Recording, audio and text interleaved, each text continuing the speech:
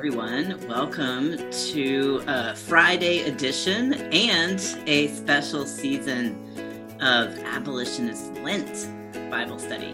This Lenten season, we're going to be furthering our practice that we started in Advent and inviting people across traditions and mediums to explore themes of revelation, disruption, examination, and embodiment in ways that will support a larger faith movement, reimagining restorative solutions to community safety, health, and wellness. So abolition means not just the closing of prisons and ending of policing, but also putting in place the vital systems of support that many communities are systematically disenfranchised from. I want to name the Abolitionist Lent is a collaboration between organizations and some individuals, including Fellowship of Reconciliation, More Like Presbyterians, and the Presbyterian Peace Fellowship, as well as some additional thought partners, including Reverend Lindsay Anderson, Miles Markham, Minister Candace Simpson, Reverend Ananda Barclay. So you're invited to join us through the Lenten season, which we are launching now, as we define, explore, reflect, and take action to further the inbreaking of abolition into this world.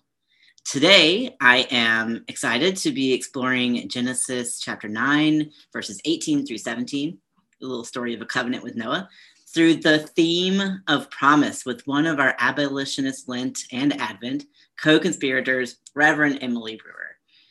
Emily, it's wonderful to have you on this show today. So before we begin, we want to introduce our name, our pronoun, work, and identities, because we know that we bring our context with us whenever we open the Bible.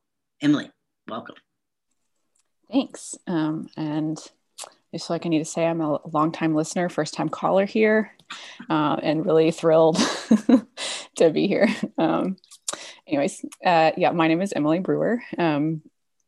For my work, I am the executive director of the Presbyterian Peace Fellowship, and I've been in that role since about 2015. We are a 76-year-old organization committed to nonviolence. And we were founded by and for conscientious objectors during World War II. So very much come from this lineage of anti-war and creative, active nonviolence. And my pronouns are she and her. And apart from my role as with the Peace Fellowship, some of my identities that I carry are that I am a white cisgender woman. I hold a U.S. passport. I was born and raised in the South, but currently live in New York City in Brooklyn. I am a daughter and a sister and newly a mom, which is an identity I'm still figuring out. I guess we're all figuring out most of our identities for most of our lives, but that one feels real fresh. Yeah. I bring a lot of other identities. Many of them just are really kind of normative identities. And so I think also I want to name that I am challenged and shaped, hopefully, by people who don't carry all of those normative identities that I do. And I'm really grateful for all of those people who have helped shape me. Yes. Thank you, Emily. And I want to name, we are longtime collaborators, first-time Facebook Livers together. That's true. We've gotten to conspire on justice and inclusion and abolition newly, but liberation within the Presbyterian Church and for the world for as long as you've been in ED and before that even. So I'm grateful for you and the partnership we get to have with Presbyterian Peace Fellowship. So as y'all know, I'm Alex Patchen McNeil. My pronouns are he and him. I get to serve as executive director at More Like Presbyterians, working for full inclusion and abundance for LGBTQIA+ folks and how we live that out in the world. So that's the work I get to do when I'm not on Facebook Live. And my identities are as a white transgender man, also born and raised in the South, as I say all the time. And here I'm living back in North Carolina, which again continues to be a study in, I think, in paying attention to narratives that have shaped this state and continue to shape our political reality. And I think, particularly in the work of abolition, the ways in which legacies of enslavement and genocide, especially as we explore this text, continue to permeate the land we're on, as someone sitting on land that has been occupied by Cherokee and continues to be occupied by Cherokee indigenous people. Yes, identities. I love the idea, the fresh identity of being a parent. I have a sibling going through that exact same thing. So I think it's interesting when those new identities spring into our lives. and though all of the identities we have are always in formation, I think there's something very precious and challenging and amazing about a brand new identity that is coming into your life. So sending you solidarity and all those who are kind of in the midst of navigating whatever your new identities are. So that said, I'm excited to explore this text together. We're going to be reading Genesis chapter 9, verses 8 through 17 together.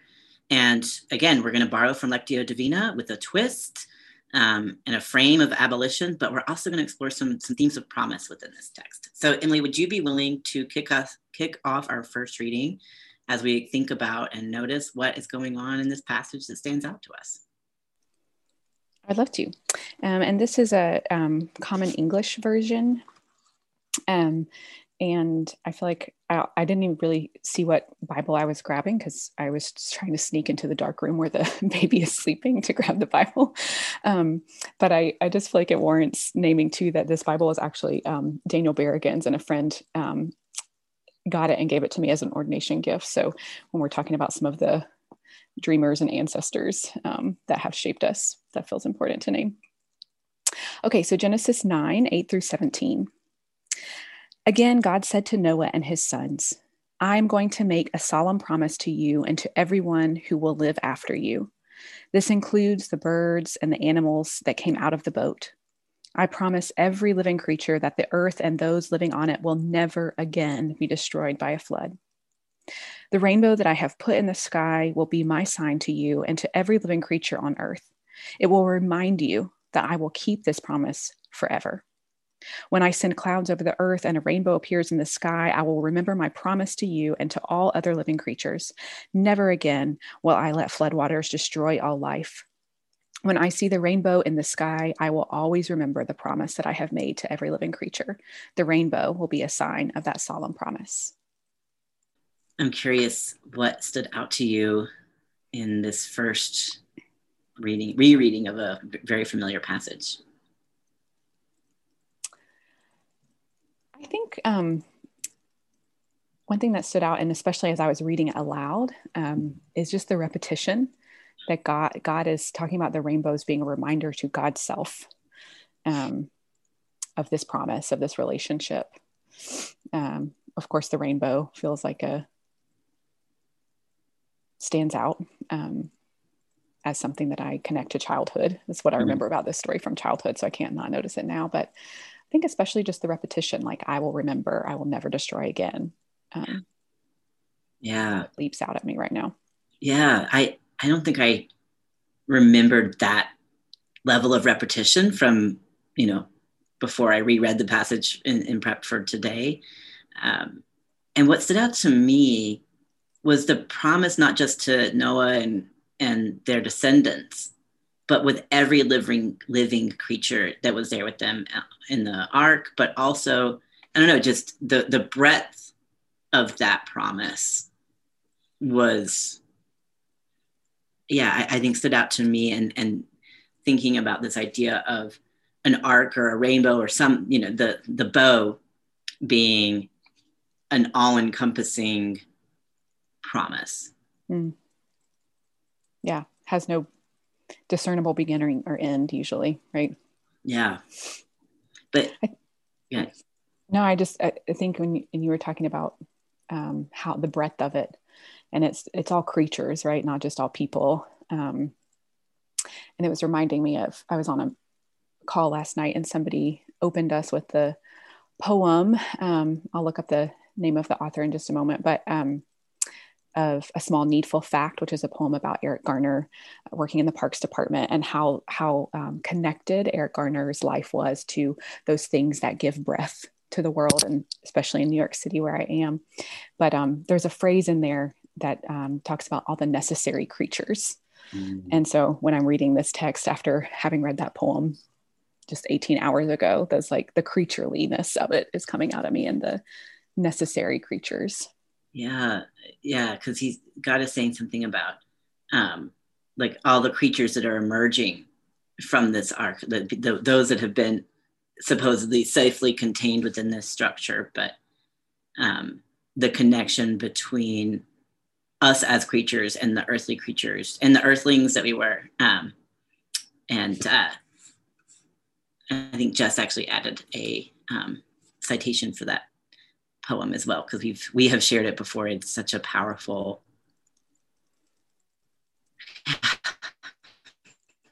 needful fact, the reminder of the deep connection.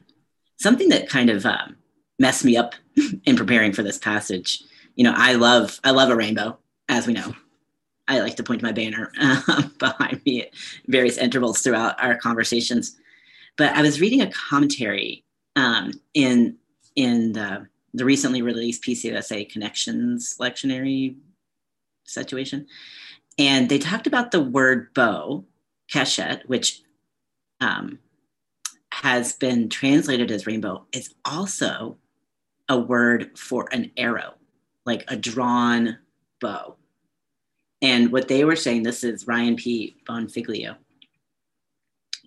yeah, I think I pronounced that correctly, is that this idea that's usually it's a war image, this drawn bow. And what he was naming was that in this idea of a bow in the sky, it's like an undrawn bow, just like loose, hanging, not for the purposes of war. And that this could be an image of demilitarization instead of, and not instead of, but like kind of underlying this idea of like a rainbow, I think also means peace. We have this peace dove that Noah sends out to see if there's dry land.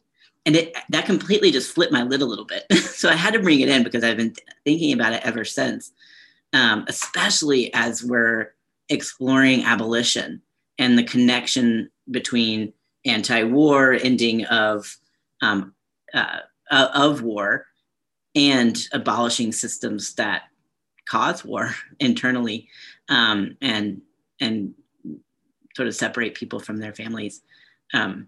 What if this is truly a promise of demilitarization? And that's beautiful too, and really fits in with the. I imagine we may talk about this in maybe in one of the other questions, but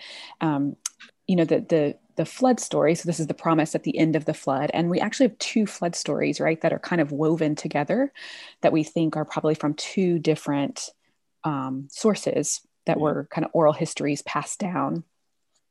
And then when they were written, people were like, well, we have these kind of two stories, and rather than like pick one or try to just do a mashup, we're just going to like kind of keep both stories and interweave them together. But the promise text that we're reading for today is most connected, comes from the same source, we think, as the story that names that the flood is punishment for human violence. And so to have a reminder that like we will not use these weapons of violence any longer, that's really powerful. I love that. And I did not know that. I know, me either. And the idea that, kind of back to your original comment, that God is almost reminding God's self, I'm not going to do this anymore, which I think is also important connection with our work of abolition around the constant need to, even if we commit to something, if we covenant to something, we have to keep repeating it over and over again. It's not just a one-time action and it's done, but that what are the reminders of our commitments and our values that can be right in front of us so that we're not slipping back into, the use of force or militarization. Josh Sheeran just commented on Facebook around God is hanging up arms against the people to say, I'm putting these weapons down. And the idea that I think Jess Cook shared around, it's like swords into plowshares and bows into rainbows. I think that's a really neat way of seeing that, both interpretations are accurate. and help to extend the metaphor. Totally. I love that. Do you want to, I think we're kind of excited to move into our second and third reading. We can spend more time there. So let's do that and kind of be more quick about it this time to move into that. So in the second reading, we're going to think about how does this text call us to resistance? And as I've offered before, we think of resistance in a nuanced way, both resistance to empire and status quo, and where are we resisting parts of this text? What is resistant within us?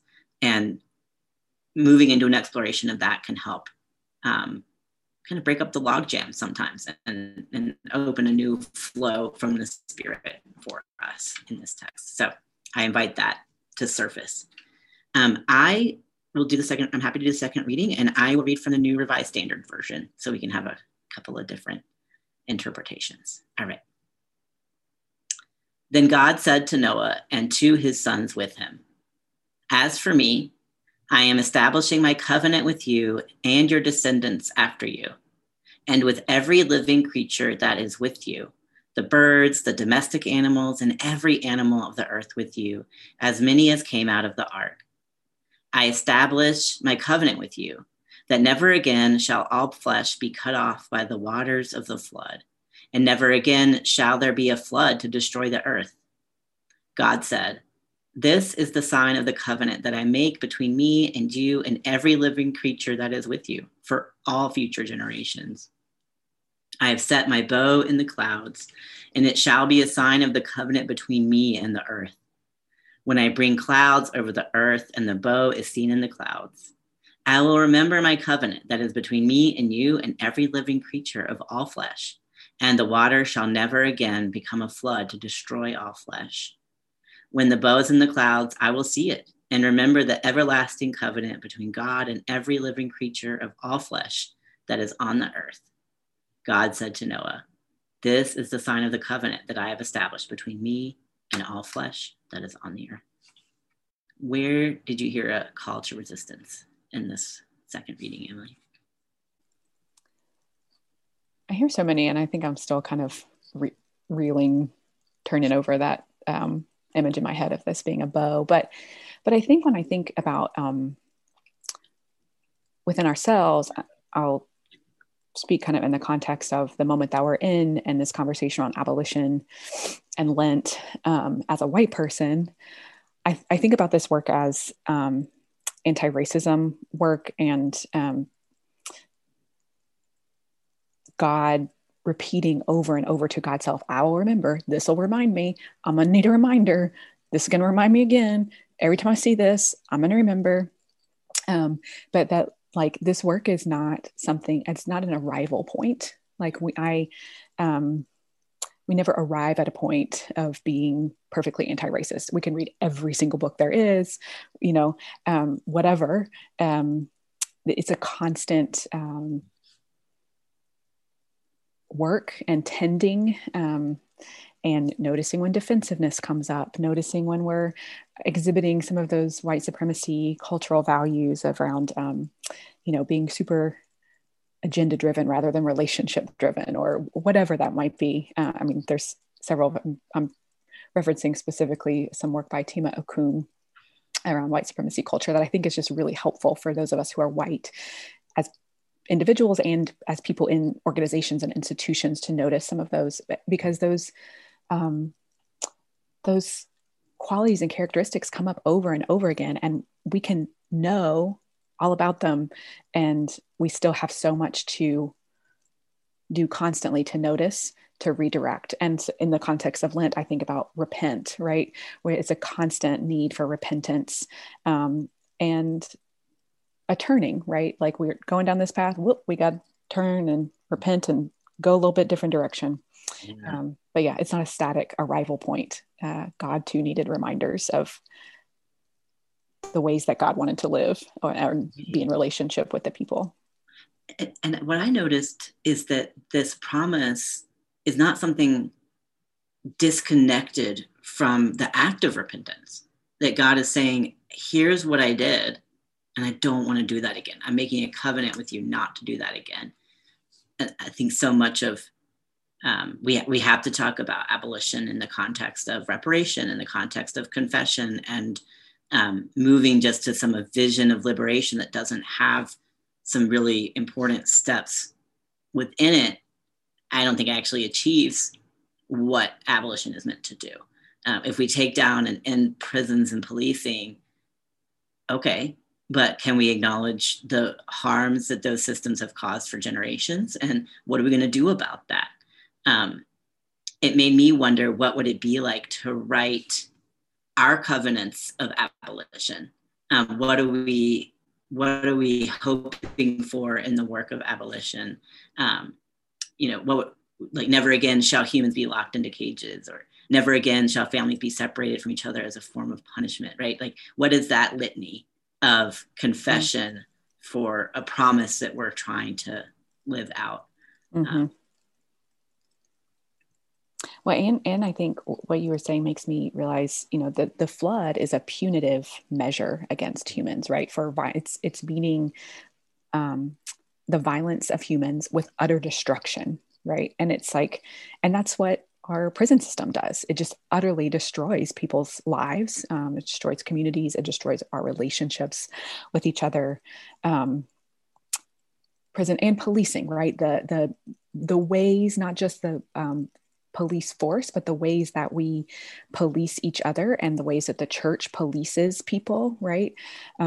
It destroys relationships, and it's a punitive measure against behavior that we have deemed right.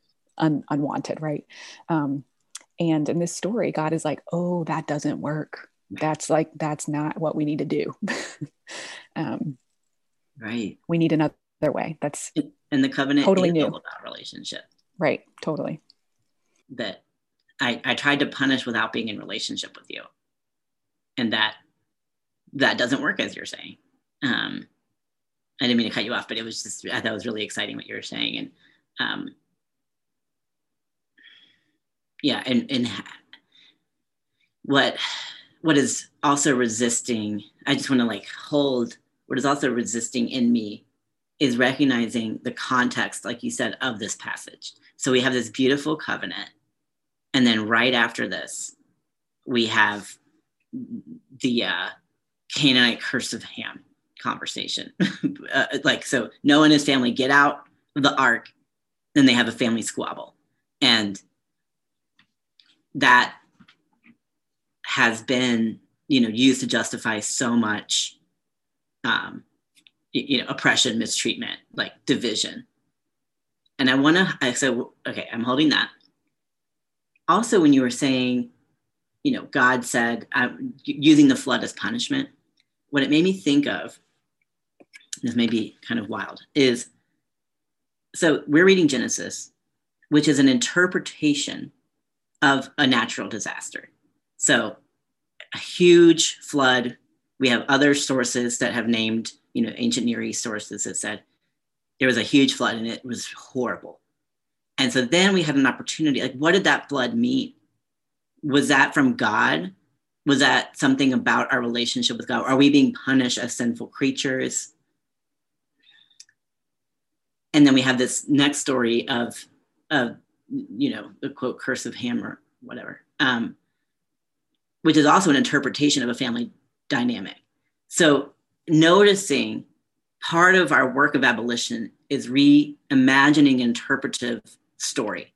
So what is the narrative that we're telling? And I think punitive justice, that's the only story we think we can tell. Like, someone did something harmful and then they must be punished. So what does it mean for us to, kind of scroll back, zoom out, say, wait a minute, there's another way to tell a story of what could be possible from this horrible instance. It's like, we may not be able to prevent every horrible disaster, every act of violence, but our response to it is just as important in some ways. I don't know. Brewer, what you thinking? Yeah, I think that really resonates. And I just think I didn't remember if you named this explicitly, but just, I think it really warrants naming that the curse of Ham is often used, especially by white folks in the past, to justify chattel slavery in the United States, right? I mean, and lots of other kinds of divisions. I'm sorry if you said that, but it feels important. No, I didn't go to I think like those were my ancestors who did that. Yeah. And it's important to me, at least, to acknowledge that it has been used to justify all kinds of divisions and hierarchies in humans, but that one specifically feels important to name in this context of abolition. Right. Yeah, and I think I also didn't realize till I reread this text that it's Noah who does the cursing, not God. Mm-hmm. I think somehow that had just all gotten mushed up in my head, like often happens when I actually really closely read the text. But yeah, so like God has made this covenant with Noah, and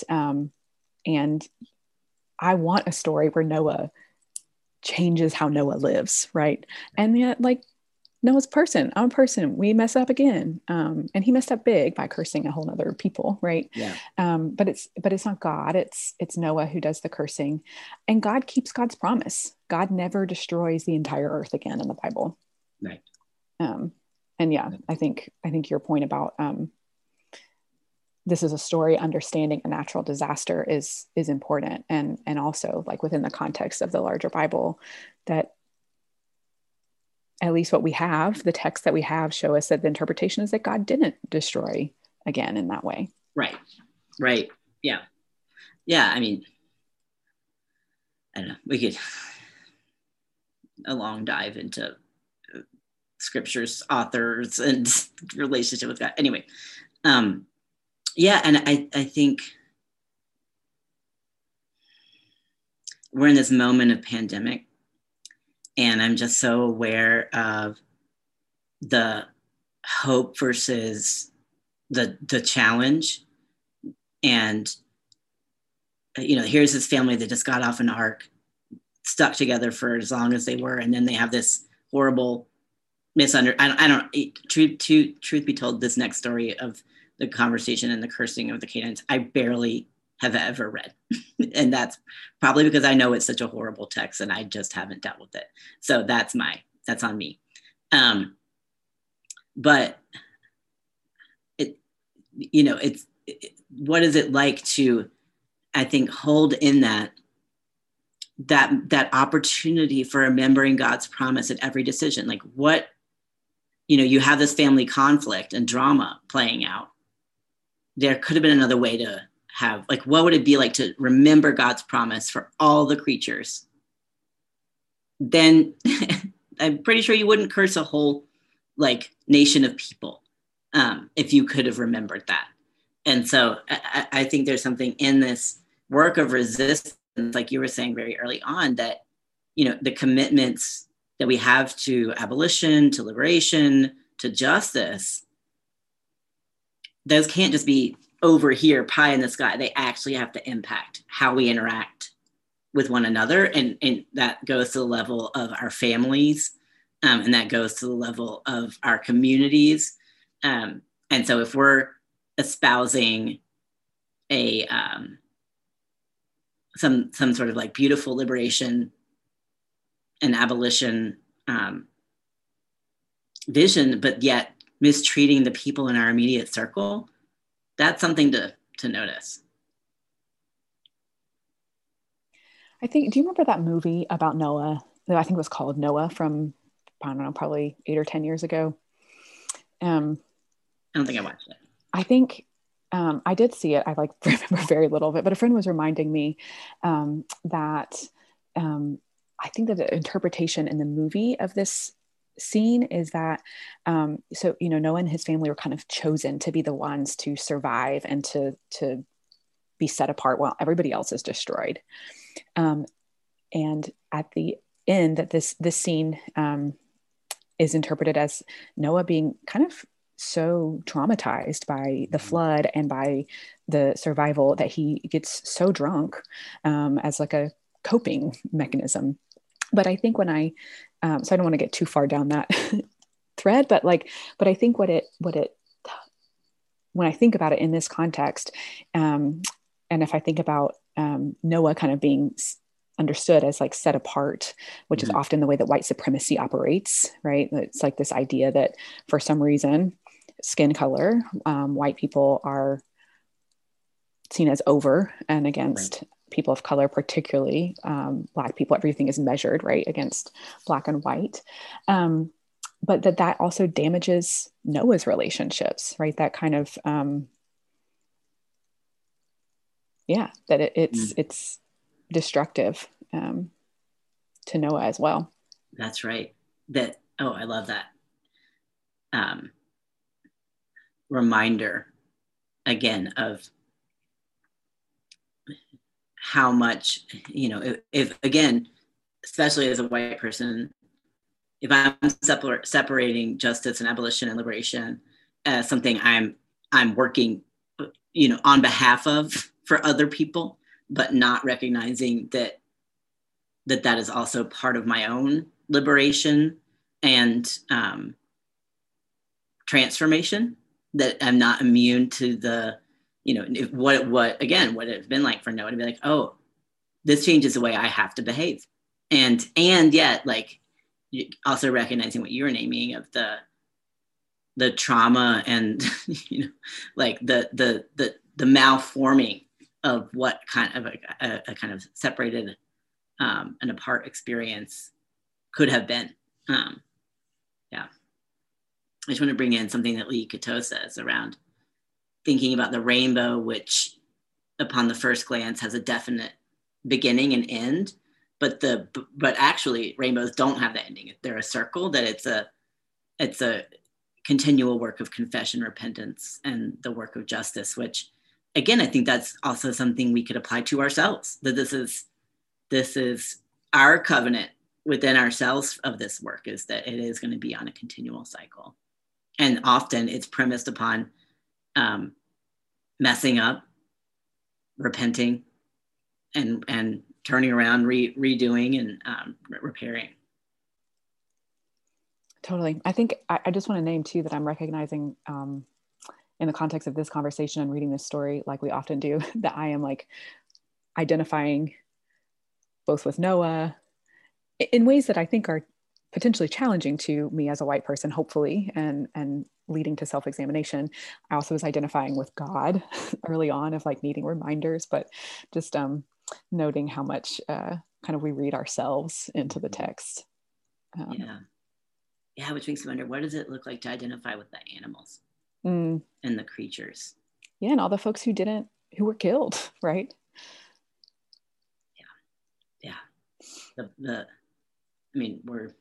I think this pandemic and our ongoing reckoning of racial injustice is such a reminder of those who have been killed in the wake of these systems that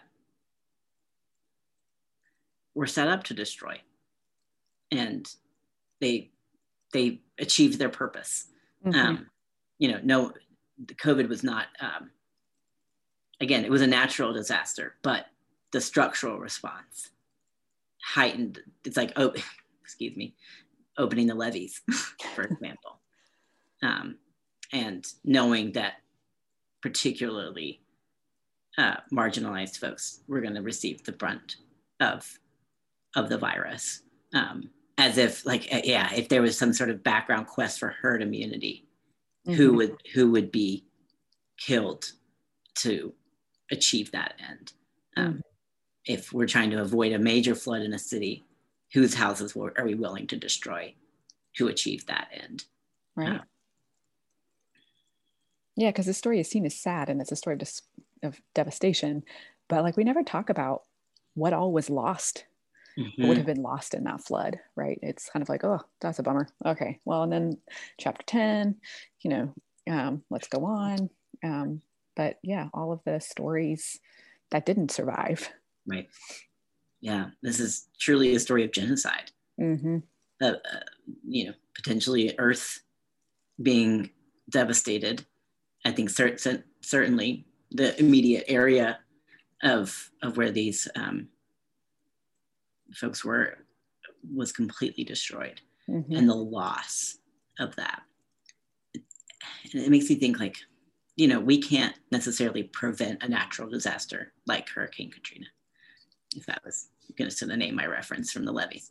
But again, there were human decisions that impacted the way, first of all, the impact of the environment leading up, that allows for super hurricanes. It allows for our Earth to manifest weather in this way because of climate change.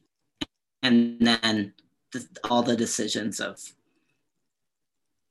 as you're facing this storm, where to put the FEMA site, which levees to open. We that's been studied, a lot now in terms of the misresponse, and I'm sure this past year will be as well. And as abolitionists, I think a part of our role is to notice the different decision points that, again, lead to furthering the disaster. And the violence, right? Like those injustices that make Hurricane Katrina, COVID, all of these things hit some communities first and worst. That unequal impact of these like natural disasters is a result of the like very unnatural violences that we have set up structurally, which I think is what you were saying. But just like when I think back about this text, the flood came as a result of human violence, right? And the devastation was punishment for human violence. And I think that we're trying to get out of a reading of this as a punitive thing, but I think it warrants noting that the violence brings about destruction and it impacts some communities much worse than others. Right. And I think it is an act of resistance to notice and name that. And we might be, I think sometimes you just want to read the beautiful text about the rainbow. Yeah, let's just read the rainbow. Let's just read the rainbow. Let's reading rainbow. Which makes me think it's time for our third reading, speaking of, to move into what vision for the work of abolition this text offers. I think we've already been naming that, but a further question that I've been sitting with as part of this third reading is, what are we invited to abolish as part of this passage? So I want to hold those two questions for us and invite you to read us for the third time. Thanks. And we are 8 through 17, right? Genesis 9, 8 through 17. Again, God said to Noah and his sons, I am going to make a solemn promise to you and to everyone who will live after you. This includes the birds and the animals that came out of the boat. I promise every living creature that the earth and those living on it will never again be destroyed by a flood. The rainbow that I have put in the sky will be my sign to you and to every living creature on earth. It will remind you that I will keep this promise forever. When I send clouds over the earth and a rainbow appears in the sky, I will remember my promise to you and to all other living creatures. Never again will I let floodwaters destroy all life. When I see the rainbow in the sky, I will always remember the promise that I have made to every living creature. The rainbow will be the sign of that solemn promise. Vision for abolition. I think where I'm landing right now is in coming out of talking about the COVID-19 pandemic, the increasing just devastation of the economic inequality that, the stock market is going real great. So the rich are getting real rich, and, other people are unemployed and not receiving any payment. People are being evicted, all of these kind of compounding things. And on top of that, the pandemic of police brutality that we've been living with for 400 years and more, and all the violences that are connected with that, I'm like, where is the promise? Right? Like, when you ask about like, what is the vision for abolition? I'm like, what? I want to know where the promise is. Like, where is the rainbow?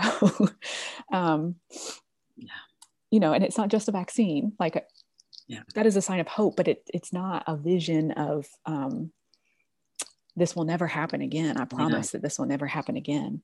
And so I'm just noting that I'm struggling a little bit because I want to see that promise written down. Right. And that leads me to I think part of the vision of abolition is that it is step by step. And we have to think about what the promise is. And the promise is that we can live together with accountability instead of punitive justice as our measure for when we mess up. Because the promise is not that we will never mess up again. The promise is not that we won't need to be held accountable, but that violence and destruction will not be the answer. And yeah, and so I think, police were made to be a punitive measure, particularly against Black enslaved people. Right. And so in order to live in that kind of new way, apart from punitive justice, we have to abolish the police, but we also have to abolish the desire to police one another and to build hierarchies. And it's hard to imagine because I feel like my brain, at least, has been so conditioned to think that the way that things are is just the natural way of things. But the promise is that there's something really radically different, and we have to go step by step. We may not know all the steps to get there. We may not know exactly what it will look like, but we know that there is something different that awaits us and that God wants something different for us. That makes me think about the visibility of that promise within this text, that God is setting something visible, like the bow in the sky, whether it's an arrow or a rainbow. You can see it. And as you were asking, where is the promise? I was reminded of a story that you actually shared with this abolitionist Lent planning group about the church that chose not to do any actors. I'd love to share some of that story, but being the visible sign of the promise is in looking to communities that are in the process of reimagining safety. I think there's a lot of groups specifically for Black trans women who I think are envisioning new worlds of safety and wellness and caretaking, to help someone through from employment to housing to food to creative vision, that it's not just about surviving but thriving. And I think those models exist, and our ways of whiteness have so prioritized specific metric of what it means to be successful, what it means to like a successful quote program, as if it was some sort of off the side thing. And especially those of us in nonprofits, we know that to receive funding, to receive like anything for our work, we have to prove that it could work a lot of times. But I think there are communities that are proving that a new vision is possible in lots of creative ways. And to me, that's where I want to start envisioning the steps of the promise. Yeah, that's so helpful. And I think part of what I'm hearing you say in that too, is that it's not some external thing that's going to come and like bring abolition, right? Like, I think sometimes we expect like the government is going to enact policies. And I think that is a piece of it, but we have to but the policies are shaped by the vision, right? We push for policies that align better with the vision of abolition, and that it's hyper local work. And which I think that, we know that, I think we know that peacemaking happens on a hyper local scale. And it's in, like we were saying, like how we interact with our neighbors, and the idea that hopefully that ripples out, right? That has an impact, and the daily things that we do have an impact. And if lots of us are doing them, that can create transformation. That's not to say we don't also have to do large scale changes, right. But it's kind of yes and. Right. I mean, because it does start locally, because that's the level of relationship where I was thinking about the Protect the Block actions in Minneapolis, and people whose, like, we're not allowing policing here or trying not to allow the militarized zone. So but yeah, we want to keep our houses, like our community safe from the violence, the outside actors that were coming in to stir up violence. So how do we keep each other safe? It's, it does take knowing who's in your neighborhood and what they need, and making sure they have enough food so they don't have to leave the neighborhood if it's unsafe. And right, and that part of safety is having housing and oh, sorry, go ahead. No, just I think sometimes like part of what makes people safe is having a house and having food to eat, and being able to walk down the street, and it's not, I think it is like scale upable, but we don't have to start kind of with we got to change everything all at once overnight, right? I think what you were referencing with the church in Colombia, South America, the Presbyterian Church of Colombia, that has taken a strong stand against all the violence, all armed actors of all kinds, and they have been really courageous for years in standing up against that violence, and have reached out to partners in the US and other folks to say, hey, we need you to do this to help make us safe, right? And it's very relational. And now that Colombia is in a process of peace accords, our partners there say, but peace signed is not peace realized, right? Like we have the peace, we had the policies on paper, and now it's up to us to help implement the policies, but also it's up to us to help actually build peace in our neighborhoods and communities. And one of my favorite folks there, named Herman Zarate, he says, like Colombia has been at war for 60 years. It's going to take us at least 60 years to build the kind of society that we want to, that is truly peaceful. And it's not just the absence of war, but like thriving and justice, right? And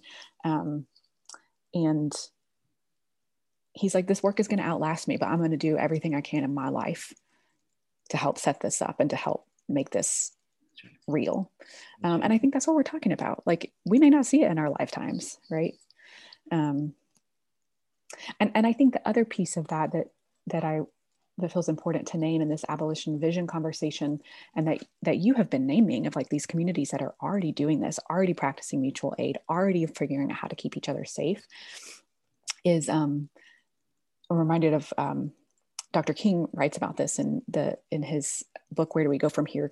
Chaos or Community, but that we as Christians, and particularly those of us who preach, have to be really specific. We can't just preach about justice. We have to preach about specifically what it looks like.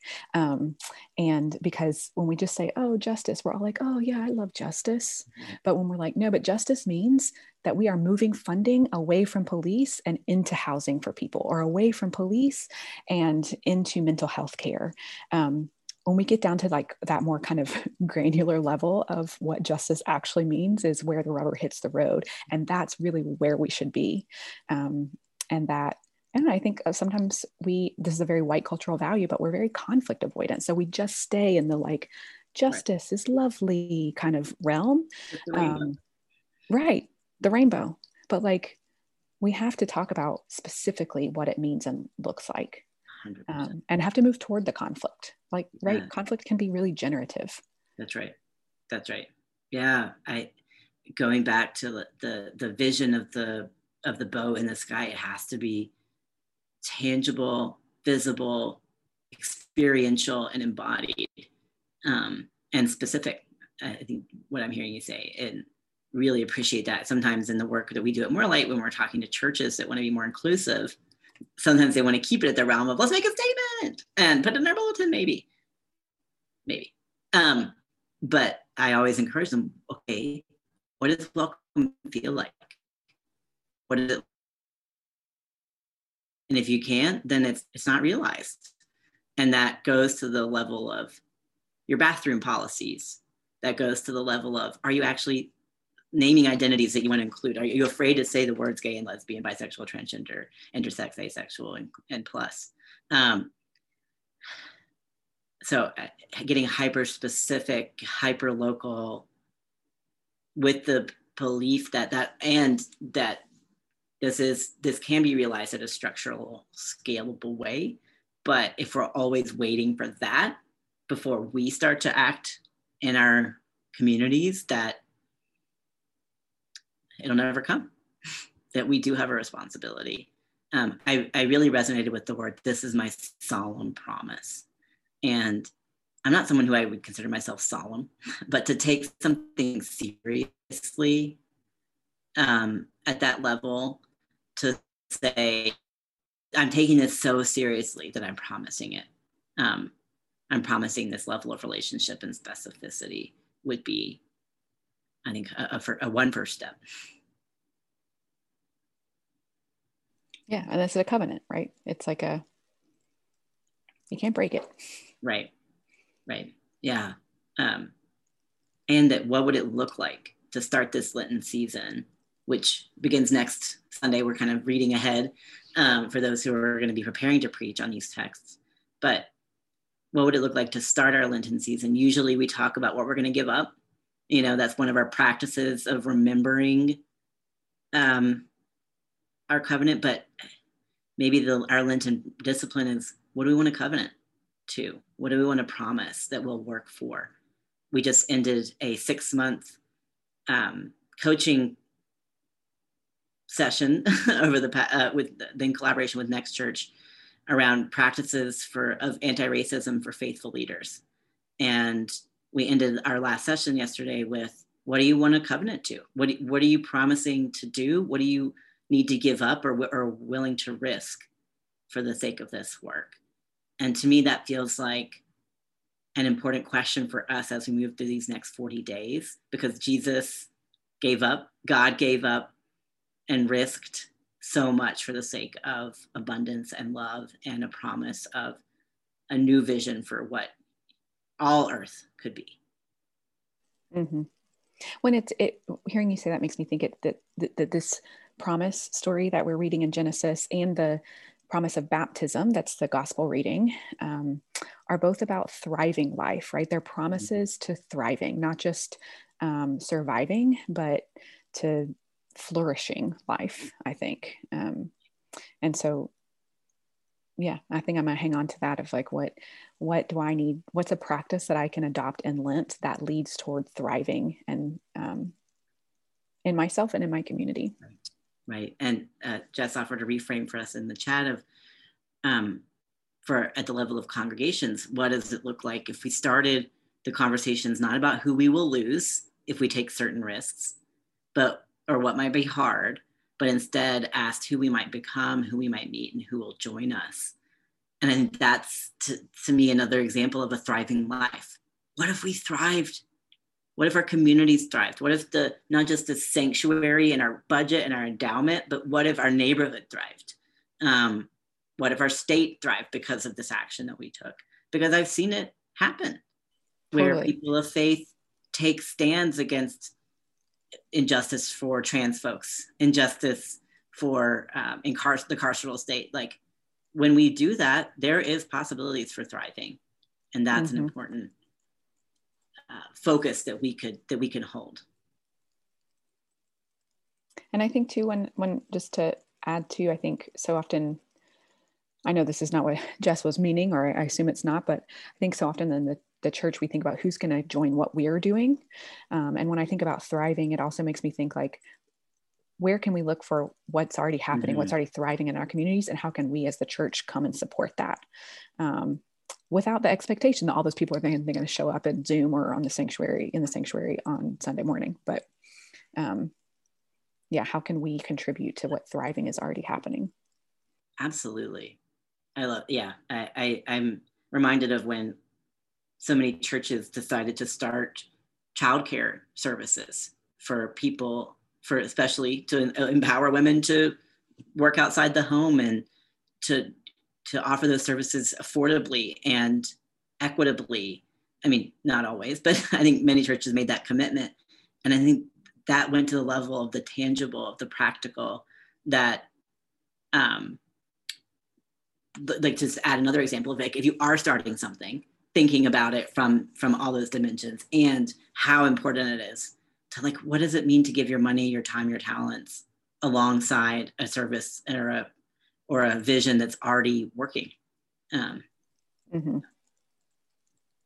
That's evangelism to me, not just who's going to come to our building, but how can we bring God's mission further into the world with those who are already doing it. Yeah. Emily, thank you for this rich reading. We want to end our practice with what's something that we want to take with us or hold in ourselves as a result of this conversation. Well, I'm definitely holding on to that image of the bow being not just a rainbow, but a bow that God is setting aside as a sign of, no longer putting aside militarism and destruction. That's really hopeful to me. And I think I'm also going to hold on to that, like, this is a sign, a tangible sign for me to remember, for you to remember, for me to remember. I'm going to remind myself, I'm going to remember this. You're going to remember this. But just that like repetition of like, we do this over and over and over again. We need reminders. We reset, we repent, we try again. Yeah. I think related to that,